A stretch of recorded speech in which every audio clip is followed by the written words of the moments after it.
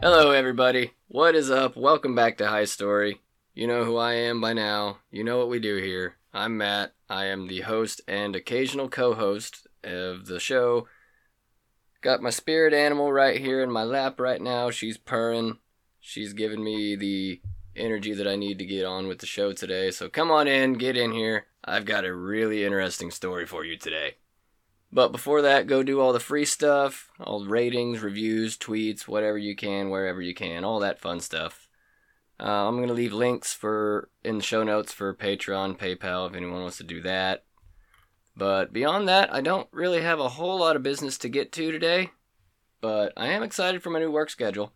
I'm going to be there just a little bit less, so sorry to all my regulars, but that will allow me to do this just a little bit more, put a little more time into it, because I would really like to turn this into a job at some point. That'd be fun if I could pay my bills with my creativity. So I want to just jump right in this week.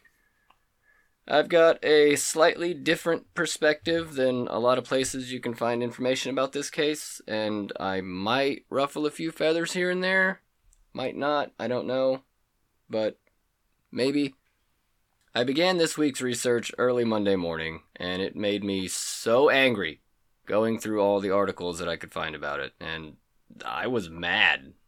I was so mad. I was in a weird mood all week at work. I was mad at everything for nothing. But as the week went on, the more I thought about it, and I can't really be mad at anybody just for not knowing the whole story, and that's really what I aim to do here today. So strap in, might go a little bit long this week, but I promise to make it enjoyable. Plus, I get to roast my home state of Oklahoma this week. And on that note, Oklahoma listeners, relax. You know it sucks there. Let's embrace the shared suckiness together and go have some fun. We're going to go over the mysterious and often glossed over case of Bobbi Parker and Randolph Dial. Everywhere you look, it's framed as though Bobbi Parker was complicit in helping Dial escape from the prison he was in, and that they were in some kind of relationship for the duration of the abduction.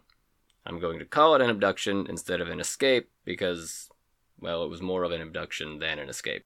Bobbi was in no way, shape, or form a willing participant for any part of this, regardless of what you might think. And Dial has said multiple times that everything was his doing and his idea, and that Bobbi wanted no part in it. Now, I understand that many people out there have a different opinion than I do, and I also understand how those of you with a different opinion have come to your conclusion. Some of you may not want to believe it, because honestly, any way you look at it, this case is fucking insane all the way through. And I don't want it to seem like I'm taking this stance just to be contradictory, but I am going to contradict a lot of what people say about it. And that's because of the finer details that I'm going to go over with you today that are often left out. Like, if you were to see a headline for this case, or just the biggest details about it, plastered on a semi-truck driving down the road, at a cursory glance it might seem like a fair question. Were you in love? Did you plan to run away together? What have you? But when you zoom in and really look at what happened, to me at least, it's a very clear but chaotic timeline of events. And at no point in this entire story can I actually believe she's participating of her own free will. As messy as it is, this is a case of Stockholm Syndrome, albeit pretty extreme. And I'd like to at least lay out the actual story for people to draw their own conclusions from, and if some miracle should occur, for what it's worth, Bobbi Parker, if you happen to ever listen to this, or anyone listening on behalf of Bobbi Parker, I believe you, and I hope I do right by you in telling your story. So now that I've grabbed the attention of YouTube commenters and bored-from-work Oklahomans, let's talk about some crazy true Oklahoma bullshit. The abduction of Bobbi Parker. Preface, I'm from Oklahoma. We'll just say Tulsa because no one has ever heard of where I'm actually fucking from. Skytook. Where? Exactly. If you live in Oklahoma currently, and you still don't know where that is, well, join the club and you're not missing much anyway. Oh, real quick, nerd alert.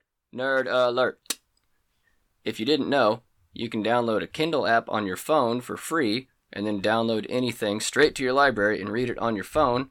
Turns out I didn't need to buy a Kindle to read this book. This book was written by Randolph Franklin Dial about what happened sometime after his arrest in 2005. It's called In the Wind. But a lot of what he writes is kind of hard to believe, save for a couple of moments that happen to line up just with what other people have said. And the hilarious ladies over on You're Doing Fine, Oklahoma also read the book, or have a Kindle, I'm not sure. And they did an awesome job covering this as well. So if you like me, you'll probably like them as well. And if Shy and Shanna should pop in to listen, hi! You made me laugh, so free plug. So let's get to know the first person in our story today. Just a real good old boy. Randolph Dial. Or he probably says it, Randolph Dial. Dial. We're going to refer to him as Dial, so we don't confuse him with Randy Parker, Bobby's husband and the deputy warden. But, I love my time machine, so we got to go back to 1944 for a brief moment, and then very quickly back up to 1981. Dial was born in Tulsa in 1944. Me too, except much, much later. He studied art at some point in Mexico City, was married maybe a handful of times, has a questionable amount of offspring, managed an art gallery in Galveston at one point. But beyond that, there's not a ton on his earlier years.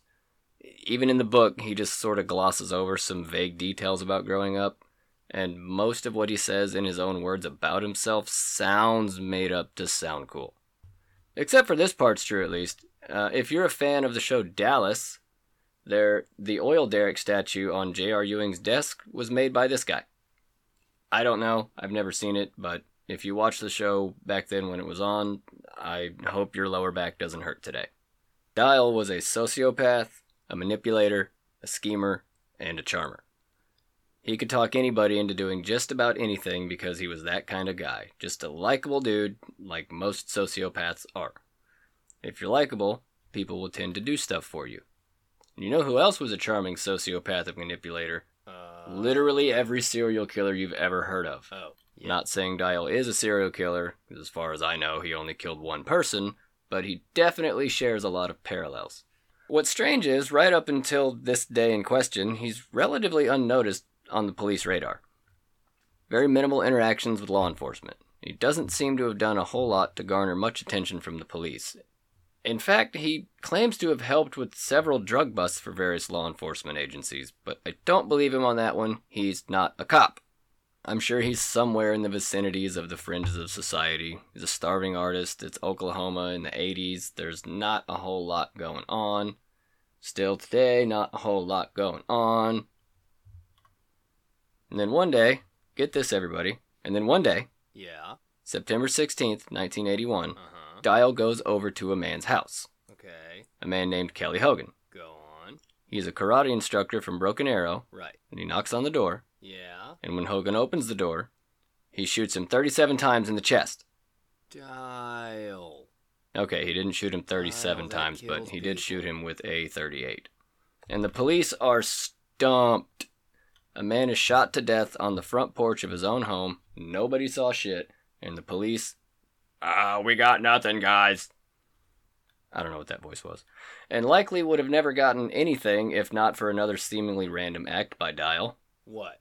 When he calls the police 5 years later in 1986 and confesses to the murder. Why did he do that? Who fucking knows, really, but his reason is amazing. It's even crazier than the main story I'm going to tell today. So he's 42 at this point in 1986. Think about the 42-year-old barfly at wherever you normally get drunk. If you drink responsibly and at home, just picture your friend that does this. And if you live in Oklahoma, I don't know, picture your uncle or cousin or something. You're probably right. We all know someone who does this super annoying party trick. There's one in every fucking family, every friend group. The person who just makes up wild shit about themselves to sound interesting so they can have someone to talk to. We all know that guy. Real quick, tell me what that guy has said to you over on Twitter at FunnyBaldWaiter. The shit Dial says is just incredible. He claims to have connections with powerful people in pretty much every organization you can imagine. Secret Service, police, military, FBI, CIA, ATF, BRB, LOL, G2G, the Mafia. First of all, fucking no. There's no Mafia in Oklahoma. Why the fuck would there be? And second, none of those agencies give a shit about a mediocre redneck sculptor from Tulsa. Anyway, while he was living in Tulsa, he gets a call from one of his supposed connections. This person I'm going to call him Con Man. Con Man says that Kelly Hogan was selling drugs to his karate students, one of whom was the teenage son of Dial. Revenge! So Dial calls Kelly and threatened him, and Kelly said, "What's up? Bring it on. Meet me at the flagpole 3 o'clock after school, pussy. I got a black belt." And Dial said, "Okay," and brought it because, as we know, he had a gun. And Dial, as we also know, was the winner because gun. He blasts him in the chest with a .38, left for dead. And he has no remorse when confessing to the police either. He feels totally justified. Evidently, as long as you're not on drugs, you can justify anything you do up to and including random porch murder. And he lived with that justification for 5 years and didn't even bat an eye until he calls Oklahoma police from Vegas to confess. In 1986, Dial somehow hears, remember the person who told him that Kelly Hogan had been selling drugs to his students? Remember Con Man from just a few seconds ago? Dial heard through the grapevine Con Man lied about Kelly selling drugs because Con Man wanted revenge on Kelly. So, Con Man calls Dial and tells Dial that Kelly is selling drugs to his kid because Con Man knows that Dial hates drugs. So why the revenge? Hold on. That's an excellent question. During a sparring match Con Man once had with Kelly, Con Man got thrown too hard, somehow landed on his dick, and injured himself so bad that he couldn't get it up anymore. How the fuck does that happen? The only way that happens is if you already have a boner when you start fighting. Don't do karate with boners. And supposedly Dial just heard that around. That Con Man was now suffering from ED, and that's why he lied to Dial about Kelly selling drugs so he could goad Dial into shooting him. Playing off his emotions. No, dude. That's just some more shit you made up. Well, see, Mike and Joey and me, we was talking and came around to the part where we talk about our dicks. You know how we do? It's a sign of respect. No. Listen. I don't know about other guys, but I don't normally talk about or really ever even think about other guys' dicks.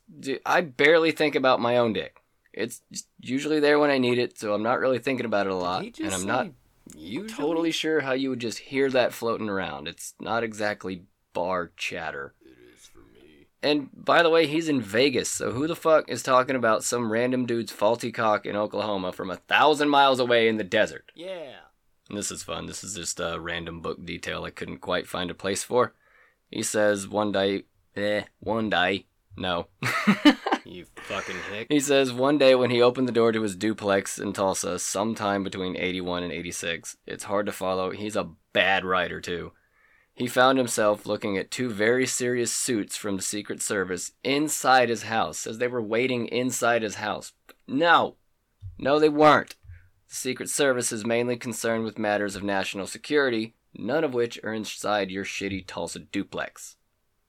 But that's just the story that Dial said made him call the police. He wasn't selling drugs at all. I was just tricked into killing by a dickless karate scrub. I've been had. I have to confess. That's not what he told the police, though. He tells the police he was hired by a Tulsa businessman for $5,000 to kill Hogan as a contract killer for the mafia, and of course does not give a name. Once again, you absolutely were not contracted by the mafia in fucking Tulsa to kill a karate teacher that, by all accounts, most people actually liked. Well, yeah, he sold drugs. And especially not for 5,000 doll hairs. Couple of things. If it sounds like a reasonable amount to spend on a murder, that's not real. Whether you're earning it or spending it, if your first thought is, not bad, that's not a real hitman. It's not a real guy. And I'm sure he said 5,000 because that seems like a lot to an artist. We're often pretty broke.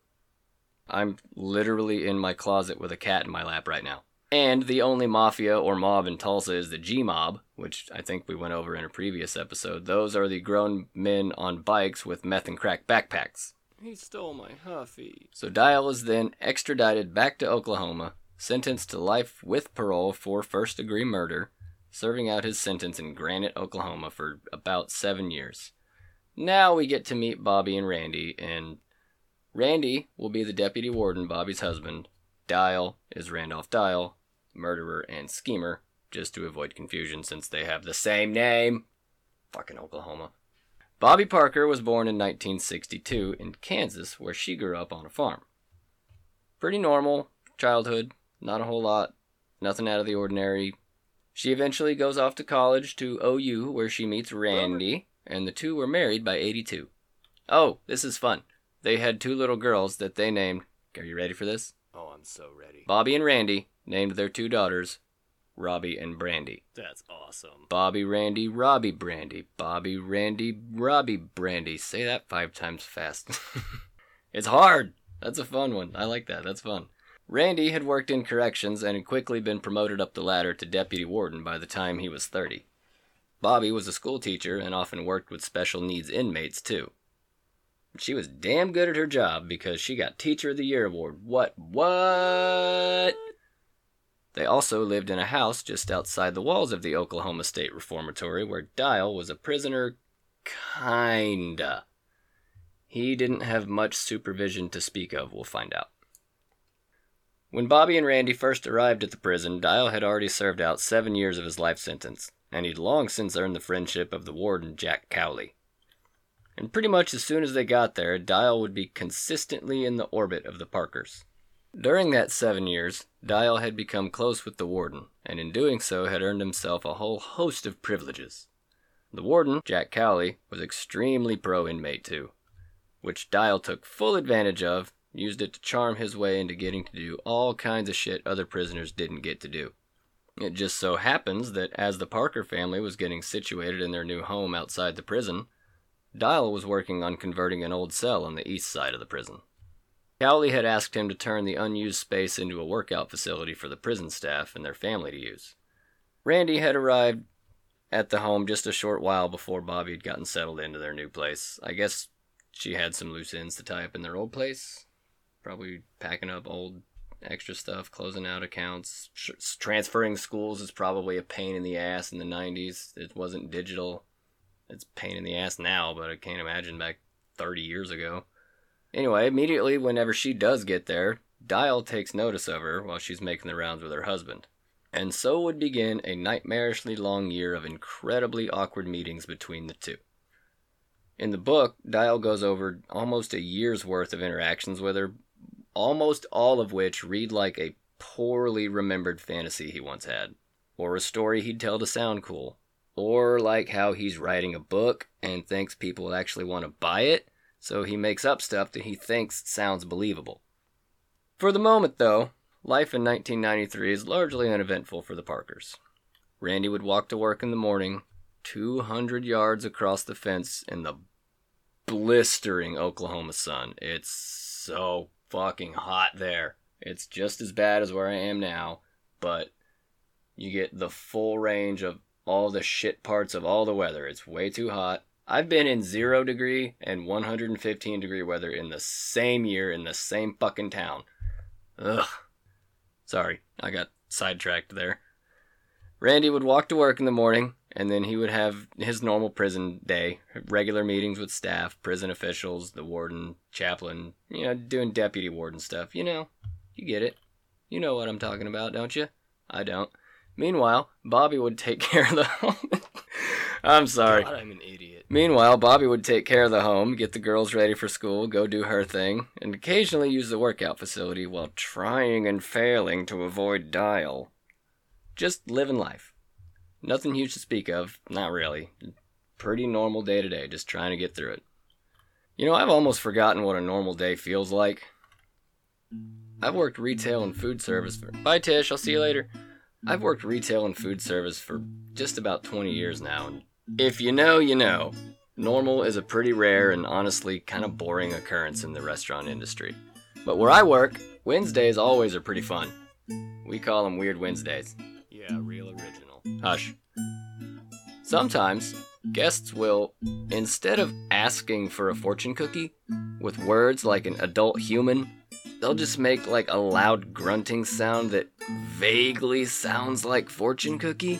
And this Wednesday, one of my guests asked very politely for a cookie, and I took notice and told them exactly what I just told you. When I got to the word grunt, the lady spat out her drink, the glass slips out of her hand, hits the plate, the glass explodes, sending glass flying everywhere. After making sure she's not bleeding, she's totally fine. She opens her fortune cookie and there's fucking nothing inside. So if you happen to see me in person at work, just know that that's a true story that lives in my head rent-free now, and I just wanted to share that with you and take a little break. What do you say let's go over some of Dial's privileges that I mentioned a little while ago. He was assigned to be the lawn guy at the Parkers' home, which he talked his way into. He was placed in charge of tidying up Randy's office, which he talked his way into. That cell he converted? He was allowed to live in there completely unsupervised and no locks on his doors. And he was not required to be present for head counts. He could just call from his cell where he's all alone. And they know he's a murderer. Mm-hmm. Oh, what the fuck? Another thing he was privileged with, not having to leave the room when the warden or anybody else would have meetings with various staff members. So keep in mind that over the course of the next year, I'm leaning into it. Dial has been eavesdropping on everything and picked up a lot of useful information that he can use to his advantage inside the prison walls. He becomes a bit of an information dealer, using what he can, using what he knows to trade money for whatever and just other prison shit. His favorite place to hang out, though, was the workout room he'd built. Why do you think that might be? Because Bobbi Parker would visit the gym about 3 times a week trying to get in shape for the holidays. That's what I was going to say. And at this point in the book, by the way, I'm starting to wonder if he might also be a pedophile, because the way he describes meeting one of her daughters really makes it sound like he wants to fondle a child. He says, quote, I'm not going to like this, am I? Her natural beauty, perfect little white teeth, olive complexion, and onyx eyes had left me struggling for words. Dude, she's 7. And then he goes on to say about Bobbi, quote, she wasn't beautiful like her daughter, but she was very pretty. My dude, what the fuck? Sweet fuck, that's an actual quote. Bobbi had been going to the gym pretty frequently, sometimes with a gossipy friend, other times alone. And Dial had been inserting himself into these gym visits and began to think of himself as a bit of a personal trainer by now, sometimes walking alongside her on the track. The way he describes it is a lot more intimate, but in the actual world that you and I occupy, she more than likely just politely tolerated his presence. Probably because, he's in prison for murder. There's another part in the book that's described in vaguely specific details that sound kind of believable, but it seems more like he wrote down a specific fantasy that he had and just said it as a thing that did happen. He says one day the two were walking around the track in the gym, and out of nowhere, Bobbi just starts ugly crying in front of him because she was passed over for a new job.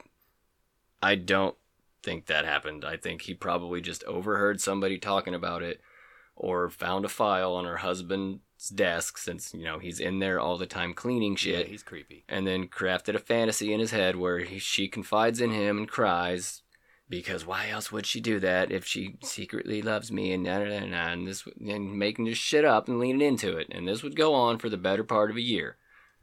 A weekly cycle of Dial misinterpreting any positive interaction as a sign of interest. And this is kind of how the whole debate later gets started, but first, men. Men.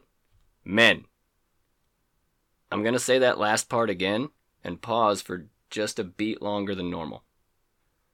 Misinterpreting any positive interaction as a sign of interest. I cannot tell you how many times I've done the exact same thing. And guys, all you men out there, you've done that too. We can be so stupid sometimes, so fucking dumb sometimes. And I'm still pretty dumb. I've gotten a lot less dumb lately, but I'm still working on it. It's normal, it just happens to some of us, but what definitely isn't normal is diving so deep into your own fantasy that you start telling other inmates that you're in a relationship. That's a lie, and a super creepy one. Don't do this. You know what, in fact, this goes for everybody, myself included. If you've ever started a thought about a love interest with, maybe that secretly means, just stop it. Go eat something, go to bed, Start over. You'll know. Anyway, so now we have a free-range convicted murderer with no supervision and virtually unlimited access to everything inside the prison, a hard-working mother of two, and an educator who's trying to stay in tip-top shape and just live her life despite somebody's persistent attempts at companionship, and a deputy warden who's trying his best to maintain an active and productive prison staff while simultaneously keeping an eye on Dial. And if you remember, I mentioned Dial was also the lawn guy at the Parker's house. Yeah, how was he able to do that? He can do that because in April 1994, Dial had his security risk status lowered to minimum and granted trustee status, which also looks really good on paper when you go in front of the parole board with your new warden super best friend. Lovely. This meant that he now had permission to temporarily leave the prison and go out into the real world where other people who aren't murderers live. And being the lawnmower, he's just at their house all the time now.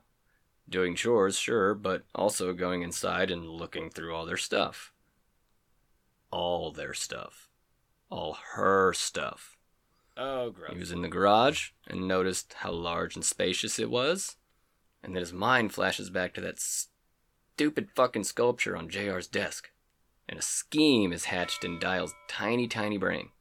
His delusional, numbed by years of prison life, tiny, medically fascinating how it's that tiny brain. Convinces Warden Cowley to set up a pottery studio in their garage. Oh, and he even made a deal with a local vendor somehow to sell the pieces too. He's a charmer, remember? Is he though? Dial, of course, had talked Cowley into placing Bobbi as the pottery studio sponsor. I'm not certain what that actually means, but she had no interest in being alone with this guy in her garage. In her Dateline interview, she said, "It's never a good idea to be alone with an inmate." And she would always insist on doing pottery stuff out in the front yard where anybody can see, where there's witnesses. And I don't know if I believe him on this next part, but it seems like something he might do. Unclear as to when, but during the prior premeditated prison pottery program stuff, Dial says he made a move on Bobbi, thank you, that he kissed her and rubbed his wiener on her leg against her will. And since she didn't instantly stab him with the closest thing, that must mean she loves me! Okay, guys, just stop it. No. I don't know. I don't know if he did that, but it sounds... I don't know. Maybe on that one. Then on August 30th, 1994, Granite, Oklahoma. It's bleak. It's hot. It's barren. There's nothing here besides the prison, basically. Dial's already at the Parker house mowing the lawn. I would have been 5 years old when this was going on. I don't remember much from being 5, but I'm positive it was something stupid like 114 degrees outside where I was. It's August in Oklahoma. It's stupid right then. It's so hot. Randy walks the usual 200 yards to the prison for work in the morning. After the kids go off to school for the day, Bobbi tends to the house for a little while, making Randy lunch, etc. And then she leaves for a little while to go do deputy warden wife stuff. I don't know. Then Dial makes his way over to the empty house. He makes a pitcher of tea and dissolves 8 10-milligram Valium into it and then waits for Bobbi to return. Where did he get Valium? Probably traded some information for it to another inmate. You can get shit in prison. She comes back a short time later, a little surprised he's still there, and then Dial pours them both a glass of delicious sleepy time tea.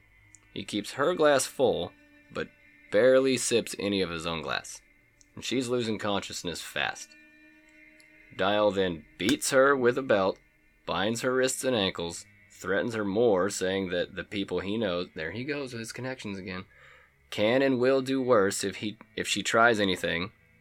He picks her up, carries her to her minivan, and then drives away. A couple hours later, when Randy comes home for lunch around noon, he finds a note. It says, "Went shopping. Sandwich in the fridge." Alright, cool. No problems here, obviously. Just gonna eat my sandwich. Then one of his daughters calls him at 4:45, asking where Mommy is. She's not home yet. He says she's gone shopping and that she'll be back soon. Dude. 15 minutes later, 5 o'clock rolls around, Bobbi still isn't home. 5 hours later in Granite, Oklahoma. Okay, Where the fuck can you go for 5 hours in the southwest corner of shit-ass nowhere? I mean, really.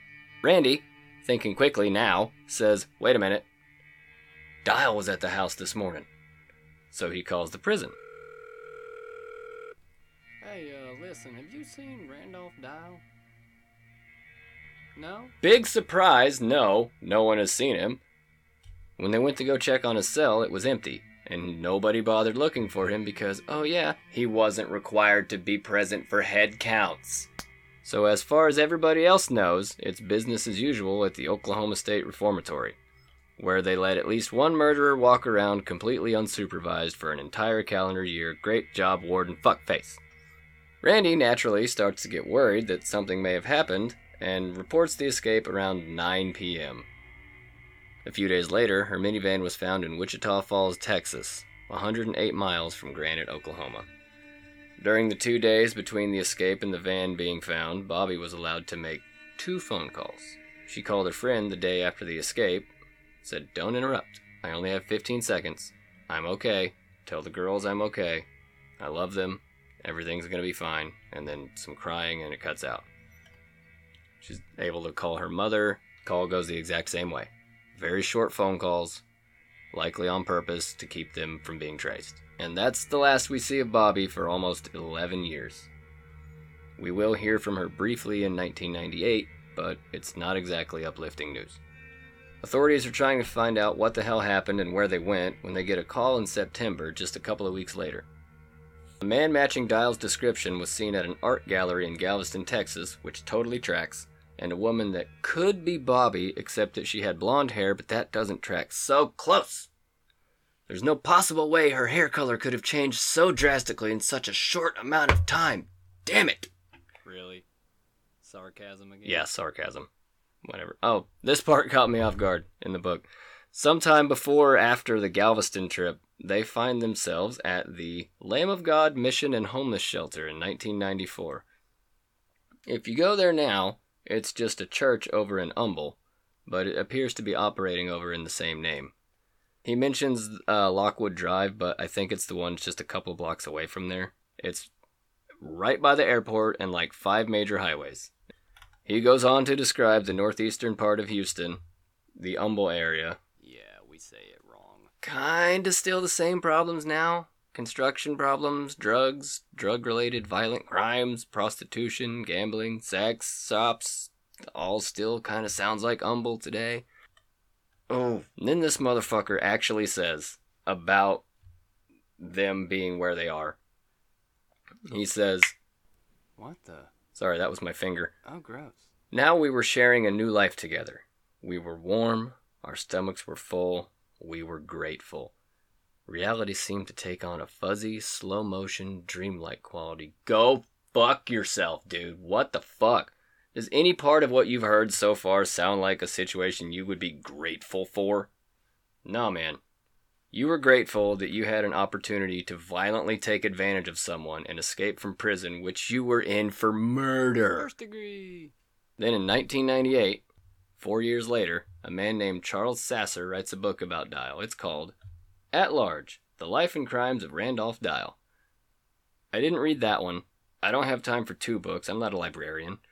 But from what I can gather, it seems to be a lot more speculation on the author's part, which isn't too surprising really since he can't talk directly to Dial, and there isn't a whole lot out there about him today. And as I mentioned previously, even Dial's hard to believe in the book that he wrote, so who knows.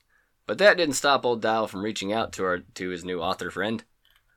After hearing about the book, probably from some dirty motel in sun-blasted shithole Texas, he gets a rager, goes full mast after hearing about somebody writing a book about him and decides, I have to call and talk to this man and confirm everything in this book. And that's exactly what he does. Ego, boner, and all. Dial calls Sasser, and the two spoke for over an hour.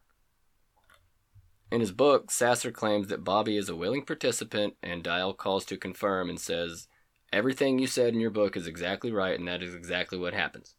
He also is allowed to speak to Bobbi Parker for a few moments, but I'm pretty sure she was told what to say. She says she's happy, everything's fine, and she didn't know if getting in touch with her family was worth it because she doesn't know if it would cause an issue. And, maybe it's probably better to let them keep thinking I'm dead, which is so goddamn sad, man. I'm so sure he told her exactly what to say on the phone. And from this point on, there's a ton of speculation in the media about what's going on here. Between the book and the interviews with other inmates, many people are starting to think that Bobbi ran away with him on purpose and that now the two were in love. That's not what Just a couple of problems here, though. The inmate interviews. Inmates, not exactly the most credible source of information. Probably would say anything if they thought it could help them out in some way. They have nothing, they're in prison. They'll do whatever to help themselves. And the other thing, do you recall when I told you that Bobbi would often work with special needs inmates? Yeah, they don't usually live in the same reality that we do, so who knows what they actually saw or what they think they actually saw. That guy might have thought he's seen them sitting on a porch drinking tea, but he also might have thought he saw a flock of endangered flying coyotes. And the warden isn't going to let himself look bad for literally handing Dial everything he could possibly need to escape from prison for murder, so he blames Bobbi instead. And for a while, that's really all anybody had to go on anyway. Information wasn't as widely available back then, so I can see how you'd get from A to B if you just saw the major elements. Plus, also not long after this was the Oklahoma City bombing, and that sort of derailed the investigation on finding Bobbi. Kind of a big deal, it was. But I know this is a lot, so what do you say we wrap this up here? There were a few TV specials about this, one on Unsolved Mysteries and another on America's Most Wanted. Nailed it! In 2005, a man who saw the America's Most Wanted episode rerun logged onto their website, looked at the pictures of Dial and Bobbi, and calmly said, "Oh fuck, those people are right up the road!" So he calls the FBI, and they show up to do their thing.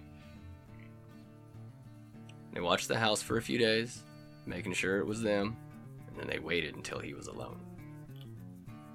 Where's this house, you might wonder? I'll tell you. They were living the high life, top of the world, been on the run for 10 years, living in a mobile home on a chicken farm in Camp T, Texas. Where? Yeah. April 4th, 2005. They finally catch up to him, they arrest Dial. When they arrested Dial, he was cooking a steak, and he had a loaded gun on the table because of fucking course he did. Yep. And when they found Bobbi, by the way, she was working up the road, alone, mowing the lawn, at a different chicken farm. Really? Also, while they were in Camp T, Dial was once special guest of honor at a women's group luncheon for art shit, and guess who wasn't there? Weird. And no, they weren't really going by their real names. They would be called Richard and Samantha Deal, which is almost the same name for him. Fucking come on, dude. Yeah, that's dumb. And so they started questioning some of the people that they'd worked for on a third chicken farm. I can't remember if it was a man or a woman, but I think it was a woman. She was immediately suspicious of the two as a couple. See these air quotes. Dial would always stay inside to work on art stuff because he didn't want to clean chicken shit, so he made Bobbi do it, and this woman would constantly find Bobbi just crying out in the chicken coops, just taking a little bit of time to herself and decompressing, crying it out, I guess. She also witnessed quite a bit of DV between the two. DV is domestic violence, if you don't know. I just abbreviated it because I've been typing for a fucking week and I was tired of reading it. If anybody would ask Bobbi, now Samantha, why she didn't just leave, she would make all kinds of excuses. I can't take the risk of Dial using his connections to harm her family. For all she knows, he's telling the truth. She at one point said, "Nothing made sense in the environment I lived in the world I lived in. It was insanity." Trauma bonds and Stockholm Syndrome are so powerful. Petty heart syndrome. And I gotta say, real quick, I've seen a ton of naysayers and the like that are very quick to ask, she can go anytime she wants, so since she stayed, she must be in love. Well, why didn't she just leave? Where the fuck is she gonna go?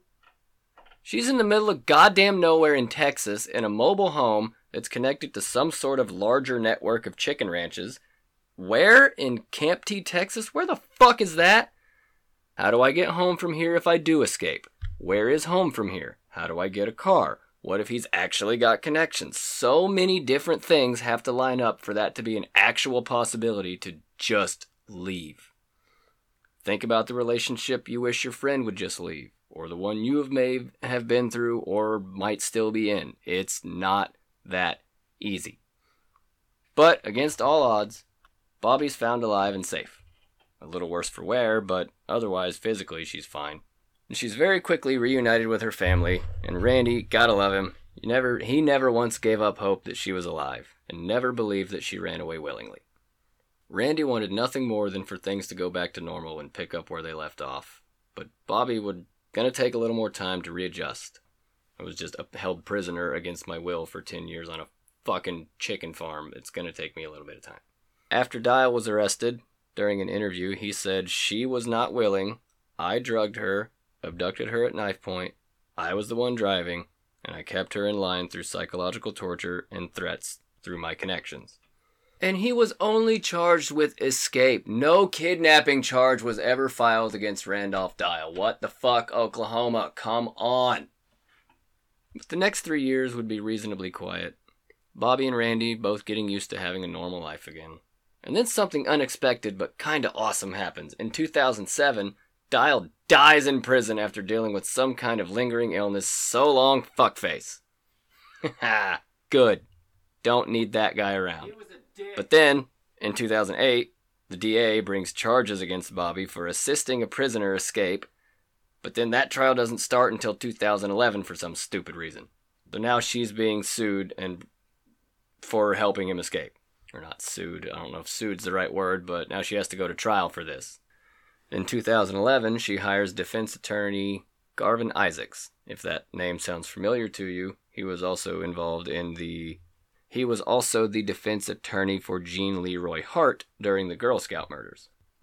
In the mobile home on the Chicken Ranch hive mind, they found condoms and a vibrator in one of the bedrooms. Along with 800 other pieces of evidence, Valentine's Day letters, love letters, a note that she wrote to him after he had a heart attack and was recovering.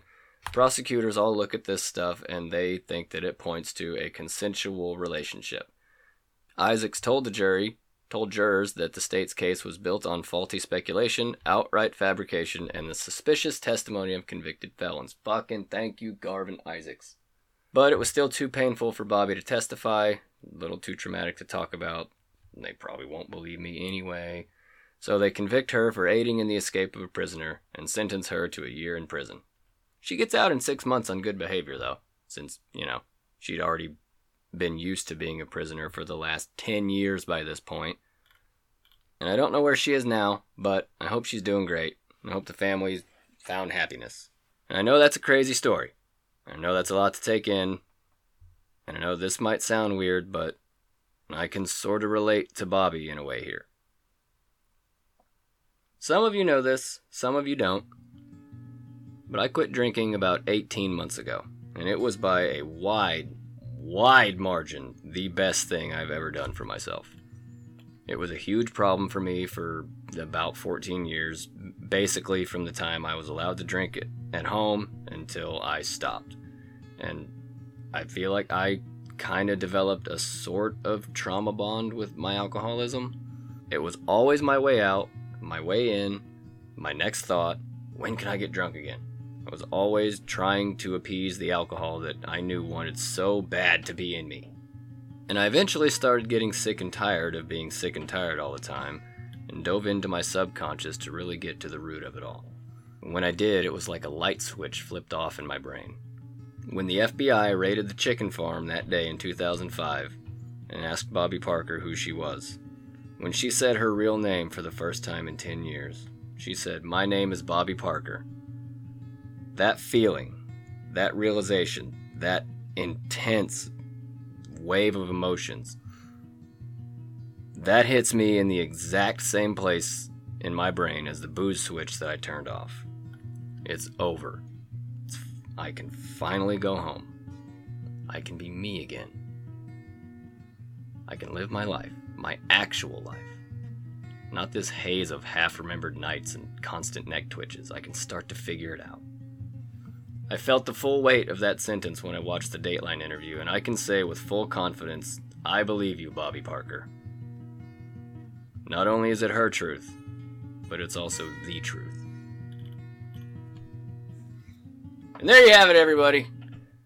Bobbi, I hope, is doing well now that she's out of this whole mess for good. Again, if you do ever happen to listen one day, I sincerely hope you and your family are doing well. As for the rest of you, thank you so much for listening. I look forward to doing this a little bit more every week, and I'm really excited to hear what you think about this one. There's also quite a bit of other stuff that I had to leave out for time constraints, and it's just as crazy as the other stuff, and a lot of it's pretty funny. I think there was a quote at one point during a prison fight. Somebody called Dial a honky popcorn motherfucker. But I couldn't find a way to put it in the main story, but that one's funny, so that one stuck out to me. If you want to read the book, again, it's called In the Wind by Randolph Franklin Dial. It's on Kindle for like $12. You don't need a Kindle, apparently. Just download the Kindle app. You can get it. That's what I did. It's cool if you want to start reading more books but don't have an e-reader like me. You could do that too. Start getting into it. But you'll probably be confused and screaming at the pages the entire time. Oh my god. One of the guys in the book had a hilarious quote. He said, "I've never heard of a hillbilly in Kansas. You, my friend, have never been to Kansas." And there's lots of other stuff like that in the book, so if you do get it, enjoy. Anyway, let me know what you guys think of that story over everywhere you can. Don't forget to go do all the free stuff wherever you can, whenever you can. Until then, I gotta go make all the sound effects for this episode, so I'll see you guys next week. Stay kind.